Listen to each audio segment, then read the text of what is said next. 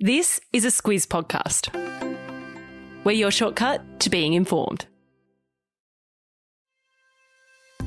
Good morning, I'm Eliza Harvey. And I'm Claire Kimball. It's Monday, the 2nd of May. In your Squiz today, we're at the halfway mark of the election campaign.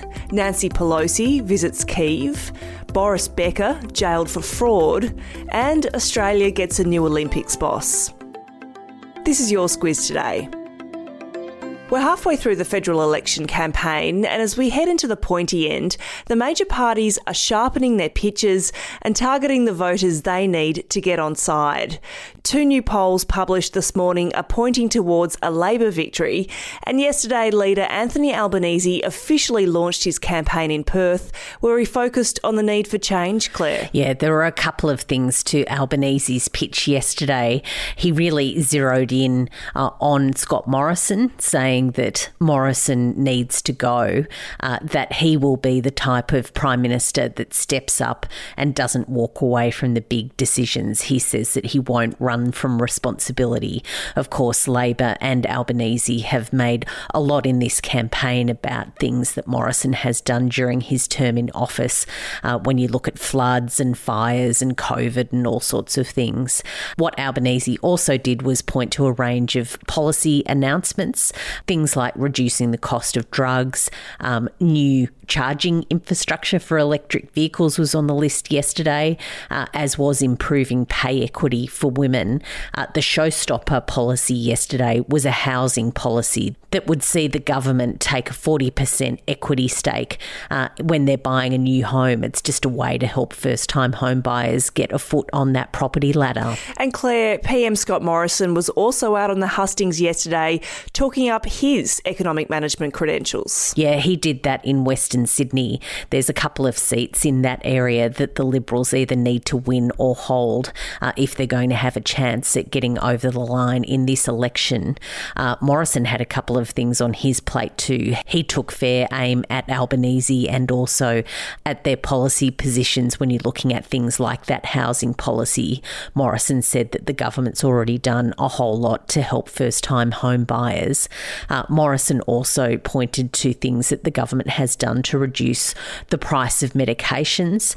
He announced a new policy too yesterday, saying that the coalition government would bring forward a cracking down on the big tech companies to help protect young people's mental health. And in Melbourne, Treasurer Josh Frydenberg launched his campaign to hold his seat of Kooyong, where he's being challenged by one of the Teal candidates, Dr. Monique Ryan.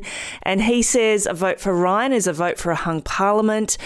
Things are heating up, Claire, I think it's fair to say, as we race towards polling day on May the 21st.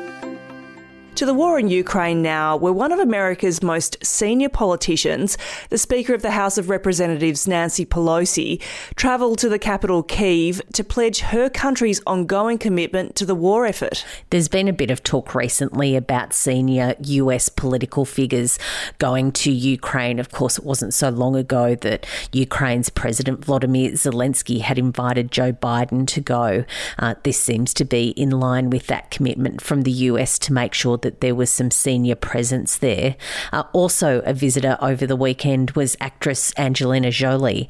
Of course, she's someone who is quite prominent when it comes to activism for refugees. She's part of the United Nations humanitarian effort. She went to the western city of Lviv. She spoke to people who had been displaced by war, but she had to make a pretty quick exit because the air raid sirens went, and there's concerns that Russia continues to target some of those areas in the west. And Ukraine is trying to free more civilians from the besieged city of Mariupol, with a group of about 100 people evacuated from the city's steelworks complex. It's thought that another 1,000 remain inside.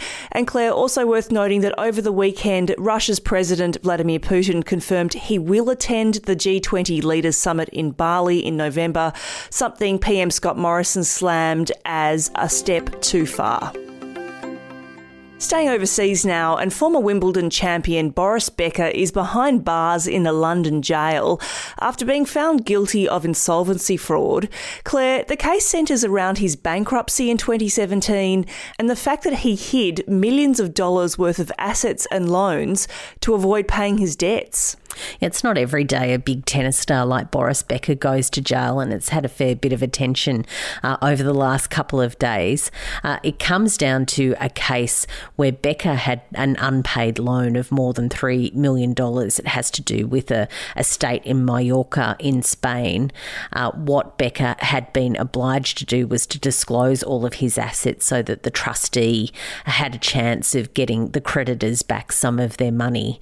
They were owed nearly £50 million, so a lot of money. Becker didn't do that, and the judge said that meant that he needed to go to jail. And the judge also said that the star hadn't accepted guilt or noted any remorse over what had occurred, and she also noted a previous conviction for tax evasion in Germany 20 years earlier.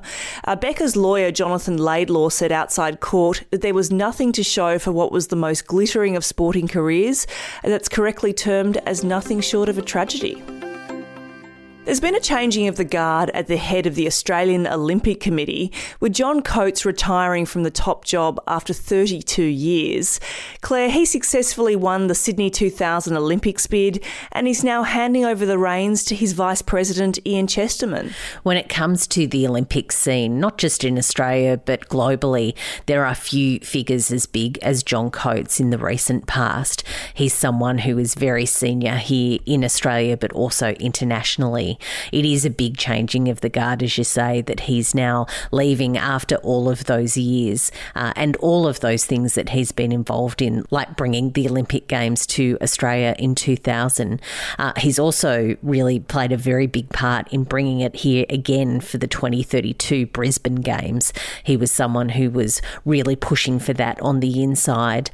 We've got the International Olympic Committee here in Australia at the moment. They're here for that changing of the guard, so it is quite a big moment for the Olympics movement. As you mentioned, the IOC is here in Australia, and President Thomas Bach congratulated Chesterman and praised Coates' record, saying the new chief has big shoes to fill. Claire, one of life's pleasures is watching British comedian James Corden doing something called carpool karaoke with big stars like Adele and Justin Bieber. And if you don't know what I'm talking about, it's where Corden takes these stars for a spin around the block while punching out some of their best tunes. And over the weekend, Claire, Corden made a big announcement that he's stepping down from his TV show. Yeah, he has been on that show for quite some time. It's on CBS in the United States. It's called The Late Show with James Corden. He's someone who has become quite a big figure on that US nighttime talk circuit. Of course, we don't really have that here in Australia anymore. We used to have those late night sort of variety shows, but not anymore. What Corden says is that he hasn't locked in his next moves. He's going to make some sort of inroads into whether that's his comedy career. He also, of course, had a turn in Cats in the movies. Cats, of course, was that great big failure, and he was really panned for that. I did watch that, and that was not one to hang your hat on. Probably isn't something you really want on your CV. But being very cheeky, there's also speculation that he could be the next Doctor Who. Whether that comes off, there's all sorts of options for him, no doubt. Yeah, there were reports this morning that his family's a bit homesick, so they might want to move back across to the UK. Claire, I reckon my favourite carpool karaoke is with Paul McCartney, where they're just cruising around Liverpool. I'll pop a link in your episode notes if you're looking for a Monday morning pick-me-up. Yeah, it's so good, that one. Squiz the day, Claire. What's going on today that we should know about? Look, let's get back into the election run. We've got a new Squiz the Election episode out this morning. It'll play after this episode if you're listening on those apps that just autoplay the next one. What we've got is a look at Victoria and what's happening in that state with this election. Of course, we saw quite a bit yesterday of Josh Frydenberg, the Treasurer, launching his campaign in Kooyong. There's some really big, interesting contests in Victoria this election, so we get across that. Yeah, some really crucial listening. I've been really enjoying the Squiz the Election to get us across all the things that we need to know for the final 3 weeks. And as Claire mentioned, that'll be in your podcast feed this morning. Today is the festival of Eid, which marks the end of the holy month of Ramadan for Muslims. So Eid Mubarak for those who celebrate. It's also a public holiday in Queensland and the NT. So for listeners in those states, enjoy your day off. Have a great Monday. We'll be back with you tomorrow.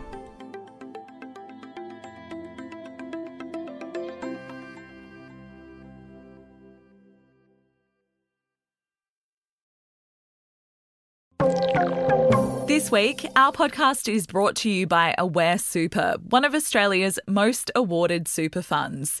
It can be hard to know where the best place to grow your super is, but with awards like CanStar's Outstanding Value 3 years in a row and Money Magazine's 2024 Ultra Long-Term Performance, Aware Super's 1.1 million members can be confident their super is in good hands.